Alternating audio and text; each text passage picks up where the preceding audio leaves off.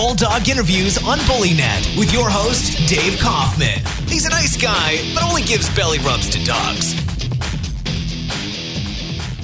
Welcome to the Bulldog Interviews. I'm Dave Kaufman, your host, and today we have one of a number of series that we're going to be doing with Dr. Allan Frank from Hunt Valley Animal Hospital. Hi, Dr. Allan. How are you? Good. Doing well. Glad to have you here. And can you tell us a little bit about your, how did you get into Bulldogs or whatever, or vets, I guess? Yeah, I think how I got into Bulldogs is interesting. Okay. As a veterinarian, and I hate to say, like many other veterinarians, we kind of had unfortunately, a disdain for Bulldogs only because we didn't know about them. And after my son actually kind of got me into this, he was going to buy a Bulldog for his fiance, and I said, well, they're a lot of work, and I kind of went over all the issues that Bulldogs have, and he goes, well, I'm going to get one anyway. He goes, I have you in case there's any problems. I said, yeah, but you know what? I don't see that many Bulldogs, but if you're going to get one, let me kind of go and look for one. And I had a client, Jennifer Black, who took me to Cindy Roten's house and kind of fell in love with the puppies, and that was it. Cool. That's what started, because Cindy said you have to show the dog, and I said, okay, we're going to do that, and whatever she recommended, that's what I was going to do. So I ended up showing the dog, met a lot of great Bulldog people, handlers that specialize in Bulldogs and everything else. I mean, it was amazing. Cool. And I learned a lot from the Bulldog people. Mm-hmm. And, I guess because I was showing and a veterinarian, they thought I was going to be, an expert. The point was I was just learning, and I actually learned from a lot of the people like yourself who have Bulldogs. And I guess this started over 17 years ago. Cool. So, ever since then, I showed his dog, Pokey, to its championship, and I ended up with a Bulldog myself and became good friends with Cindy and Steve Roten. Mm-hmm. Traveled to a lot of dog shows and learned a lot, and started looking at all the research that's been done on Bulldogs. So that's basically how it all started, and just kept on getting involved. And fortunately, I learned from a unbelievable great surgeon from University of Georgia Veterinary School in Athens, Dr. Clarence Rawlings, who taught me. I actually went down there to learn how to do minimally invasive surgery. Mm-hmm. Laparoscopic procedures, which he taught me, but he also taught me the elongated soft palate surgery using a blood sealing device called a ligature. Okay. And obviously, Dr. Rawlings has done many Bulldog palate surgeries because of being down at the University of Georgia, their mascot being a Bulldog, Mm-hmm. Booga.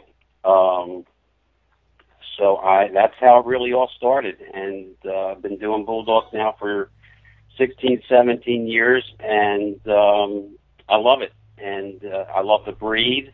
I love the people that have them, and fortunately my clients take exceptional care of their dogs, Mm-hmm. and it's been great, very rewarding in many ways, but Bulldogs got my heart. And I know, what was it, about 3 years ago, I can't remember the gentleman's name from the New York Times who wrote that article, kind of a very negative article, and I responded to him pretty vehemently, Mm-hmm. Stating that my son's Bulldog lived to 13 and a half years, and there's many other breeds that have more problems that Bulldogs have. And one of the other breeds I have is German Shepherds, and they certainly have their share of issues. Uh-huh. So, but when people come in to my office, I think the main thing that I try to impress is that, a Bulldog is not a Labrador. It's not a Chihuahua. It's their own breed, and they're very unique, and they have to be treated that way. You can't as a veterinarians, we cannot lump them all in one group as a canine, basically. Right. Every breed has their own specifics as to issues that they may have, and I feel that that's probably one of the reasons why I think a lot of veterinarians, unfortunately, don't like treating bulldogs. Mm-hmm.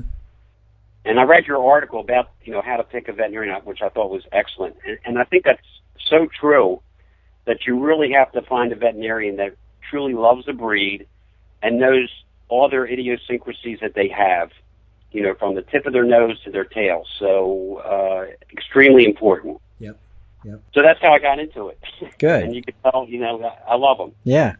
The one common theme that when I was interviewing show breeders and show people is the extent that they go to get to their bulldog vet, and just it's incredible. Some of them drive 3-4 hours to get to their vet, and they're happy that they have a vet that knows bulldogs, and if it takes that amount of travel to get there, so then they're diagnosed correctly, quickly, and it's good for everybody. Good for the dog, good for the owner, and I know when I've, just like that article said, I mean, it's true life to me. When I went into a vet, I had a local vet.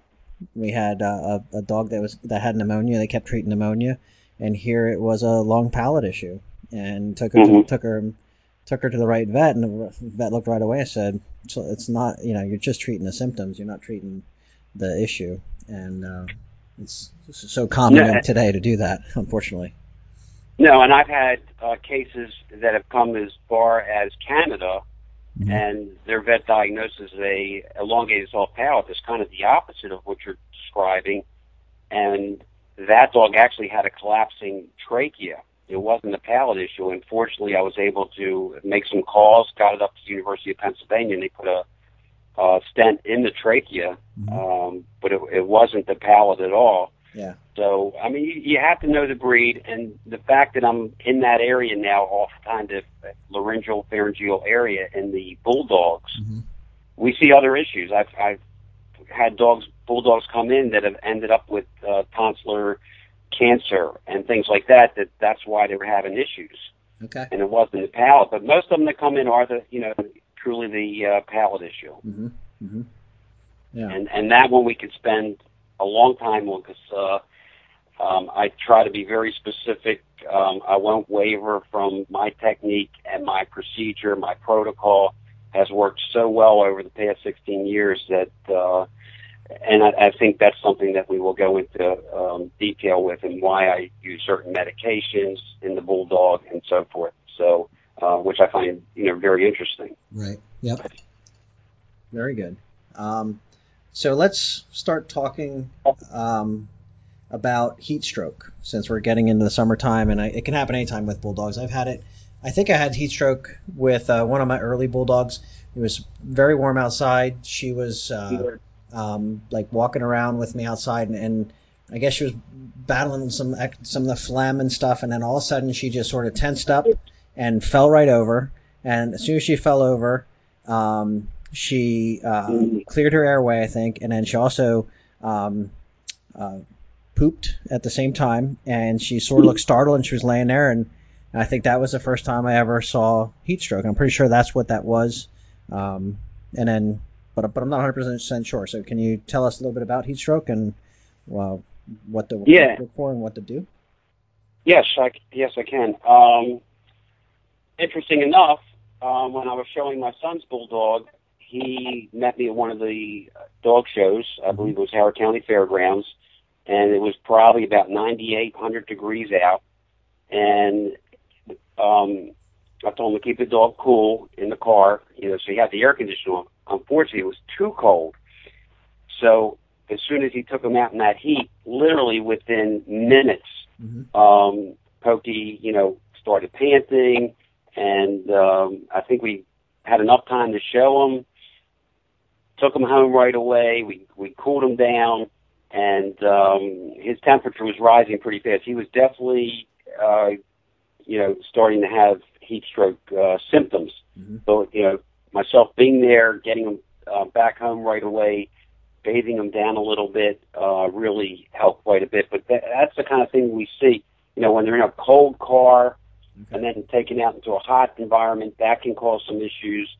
Obviously, the most critical issue is the Bulldogs being in cars. With even the windows down a little bit, it can get quite hot in there. And I've been the show veterinarian for many years, and that was one of the issues we had. We unfortunately, I treated a lot of Bulldogs that were starting to show signs of heat stroke, but were able to, save them because the owners saw the symptoms and signs and reacted right away. But what will happen is, with heat stroke, it's what they call non-fever hyperthermia. It's just that, the heat dissipating mechanism of the body cannot really accommodate that excessive heat. Okay. So, and then what happens is the heat stroke can lead to multiple organ dysfunction. And one of the research that I've read on heat strokes, usually when the temperature starts hitting, normal body temperature for a dog is 101 to 102. When it starts approaching 104, 105, over 105.8, I believe is the number, is what they call, hyperthermia, and that's when heat stroke ensues. And now, a word from our sponsors. If your dog sitter isn't using Coredible, what are they doing to your dog? You don't know, and that's a big problem. Dog sitters using Coredible relieve the stress, guilt, and anxiety that a dog owner experiences when they're away from their dog. If you love your dog, insist that your pet sitter use Coredible. Check out Coredible today at Coredible.com. That's CAREDIBLE.com. Coredible also works great for people who use caregivers for loved ones, like children and the elderly. So check out Coredible today at Coredible.com. That's CAREDIBLE.com. Now, back to the Bulldog interviews. I think as far as the signs that typically that we'll observe in our, pets that have heat stroke, is, and then again, if there's underlying disease, it's going to make it worse. Such as, all our brachiocephalic breeds, English Bulldogs, the Pug, French Bulldogs, Boston Terriers, they're all, can be prone. And I think most of us as breeders, owners are very cognizant of that. And, we take pretty good care. And that's something that when owners come in with Bulldogs, I make sure that I tell them about that and that they have to keep it cool. The young dogs tend to overexert themselves and really, are panting. They love to play, and mine fetches, and he can keep going. And I just have to, I can't let him go too long because he'll start panting very heavily. So that's probably one of the first symptoms you'll see is that the panting. They'll start hypersalivation, like, the drooling, and then the body temperature is going to start to, increase, lifting up the lips. The gums become, or mucous membranes become, hyperemic, extremely red, bright red is the best way to describe it, I guess. Also, they start showing signs of shock, then the gums start becoming pale. And then it can even go into like a cyanotic color too sometimes with inadequate oxygen, to the, vital organs, especially the lungs. So they'll get a bluish color is the cyanosis. Then they'll start with irregular heartbeats, what they call arrhythmias, just irregular heart. If you were to hook them up to an EKG machine, it would be very irregular. They can go into shock. They go into breathing distress. Sometimes you'll see them vomit blood. And also, they'll lose their bowels. And sometimes you'll even see blood in the bowel movements. Black tarry stools is also a sign. The other thing is when you lift up the gums, sometimes you'll see what they call petechial hemorrhages. What that is these little like bruises on the gums, and like almost little pinpoints of a bruise or like red dots on the mucous membrane. So that's another way you could tell that there's an issue going on. They get very dull. Their mental status kind of changes quite a bit. They may have seizures, muscle tremors. They get wobbly, incoordinated In veterinary medicine, we call that ataxia. It's kind of like a drunken appearance almost. You kind of stagger. And, you got to watch. They'll stop breathing. They'll go into respiratory arrest. And go into cardiopulmonary arrest is kind of the end stage of heat stroke. So you can see that the symptoms, most people know what they are, and they see it and they know. And usually, if the dog shows, I get called pretty quickly. When their dog sees that. I think that's one of the reasons why AKC want us out of there pretty early in the morning. So most of us are showing about 8:30 in the morning, and then I think they want us out of there. I'm sure that's the reason. Yep. So this whole thing from when it first starts, going into heat stroke to where it's very critical, that's a pretty small window sometimes, right? Especially if the heat continues to rise, or if they're locked in a car, or anything stupid like that, right? Yeah, you're talking literally within 5 to 10 minutes of if you leave a pet in the car, even with the windows, cracked a little bit. It's just not good.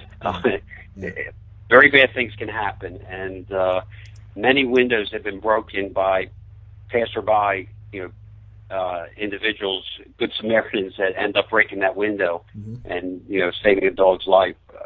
I mean, you'll see that on YouTube a lot. You'll see it on the news. It's I would hope most people are aware of it, but it seems like every summer that comes on, we'll see something like this happen, and people go, "I didn't realize it was that fast." It's very quick. The temperature in a car can rise so quickly; it's unbelievable. Yeah. Yep. So cool. But as far as treatment, early recognition is definitely the key to treating heat stroke. Obviously, immediately correcting the hyperthermia or the increased body temperature is very important. And, they recommend hospitalizing, the veterinary textbooks, recommend hospitalizing. I'm not a fan of hospitalizing bulldogs, and that's something I will go into, I think, at a later time, why I don't believe in keeping bulldogs overnight or after I do surgery. They are going home with the owners. They actually have the owners recover them, but I'll get into that when we talk about their surgery and things like that and how I deal with that. But I kind of go against the grain from even the specialists, and that's from my 16, 17 years of working with bulldogs. And fortunately, knock on wood, I've been very successful with the success of certain types of surgery, and that they go home once they see the owners. It's a whole different story. They're a different dog, and they're very attached to us. And I just feel like that's something that's extremely important. So I will get into that at a later time on the surgeries. Okay. But we usually will treat the complications of heat stroke, blood clotting disorders, what they call DIC, or kind of very unusual physiological occurrence that happens, and it's extremely difficult to diagnose, actually. But it's DIC is what is called disseminated intravascular coagulopathy, is when and the thing of it is, you never know when to start treating for that because it's so hard to diagnose. But the other things that occur with heat stroke is kidney failure. You get cerebral edema. Fluid building up on the brain can be a real problem. And obviously, you got to treat underlying disease or correct factors that increase the likelihood of developing increased body temperature if possible. As far as external cooling techniques, spraying the pet with water or immerse in water prior to transport to the veterinary facility as directed by your pet's veterinarian. Again, you don't want to do it too fast. You don't want to use ice cold water because that'll cause vasoconstriction and can cause more problems, actually. Okay. But you want to, a lot of us, when we go to the dog shows, we do have like little fans. I have a couple fans that are battery operated, and they work actually really well. Mm-hmm. We want to use cooling techniques, such as using, isopropyl alcohol in the foot pads, the groin area, and under the forelegs. And then, once that temperature starts coming down, and we can usually see that, and it's always, I think, a good idea for us as Bulldog owners to carry a thermometer, a rectal thermometer, so we can actually, if we feel that there is a problem, we can, watch that temperature, coming down. So we usually stop cooling procedures when the temperature reaches, 103 degrees or around 39 degrees centigrade, mm-hmm. to avoid, dropping too low a body temperature. And then we're going to go into hypothermia, which is, a low temperature of the body. Right. And they do recommend, and we recommend, avoiding ice, as they may cause, blood vessels, the surface of the body to constrict. So that's, what they call, peripheral vasoconstriction, and may decrease heat dissipation. And then you start getting shivering response, also is undesirable. So that's another reason why we don't really want to go too far with, the cooling. Mm-hmm. So that's really the most, the best way that we do the treatment. And then when they come in, if they're in shock, there's certain medications and things like that we can give. The main thing is we worry about the kidney function, because if they go what they call anuric, which is where they're not urinating at all, Mm-hmm. they go into kidney failure pretty quick. So we got to keep them, diuresed, and usually get them on IV fluids, treat for some shock if that, if there is shock there. Mm-hmm. And let's see, so like we do fluid therapy. Sometimes we'll use oxygen supplementation, via a mask or a nasal cannula. And sometimes we have to use a ventilator. If they're unconscious, we'll put an endotrach tube in and put them on a ventilator. And sometimes, keep them, we'll even, keep that endotrach tube in. We'll give what they call a constant rate infusion drip of maybe an anesthetic agent such as propofol. And so here cases, I've never myself have had to get this far, but sometimes I know some of the specialty hospitals have done tracheostomies on dogs, which on the Bulldogs, which I'm not a huge fan of, because once you start getting into that, it really, get into some major issues after that. So, okay. But there's no specific drugs, that are required treating, increased body temperature. There are some medications that you can give that's supposed to drop the temperature, but to use that can also be dangerous. So, most veterinarians know about that. Mm-hmm. And, like I said, they use diuretics and sometimes cerebral edema. There's also some medications that, we use as veterinarians. So, fortunately, in my practice, we'll see a few cases in the summer months, and fortunately, most of them are not Bulldogs, which is good. And like I said earlier, most Bulldog owners are very cognizant of the issues Bulldogs have, and they take extreme care when it comes to the heat. So most of the ones we see are even larger breed dogs like labs, and I think people just exercise them too much or play with them too long and have some issues. But that's really it about heat strokes or hyperthermia. And with being a Brachycephalic breed, obviously we have to take a little extra special precautions on that. Right. Okay. Well, great. I think that'll be very helpful to people just to get their heads around that and just take it really serious. I know whenever we have a new Bulldog owner that we're dealing with, we always stress, all that. And we're up in Pennsylvania, so we get, very hot, humid weather, and then we get very cold weather. And we do tell them, it's, that Bulldogs seem to do fine in the cold, but it can cause issues too. So if they're out too long in some of these winters we've had here. Okay, great. Thank you for listening to the Bulldog Interviews on BullyNet with your host, Dave Kaufman. Check out the show notes from this podcast at bullynet.com. Please leave a 5-star review and your honest feedback on iTunes.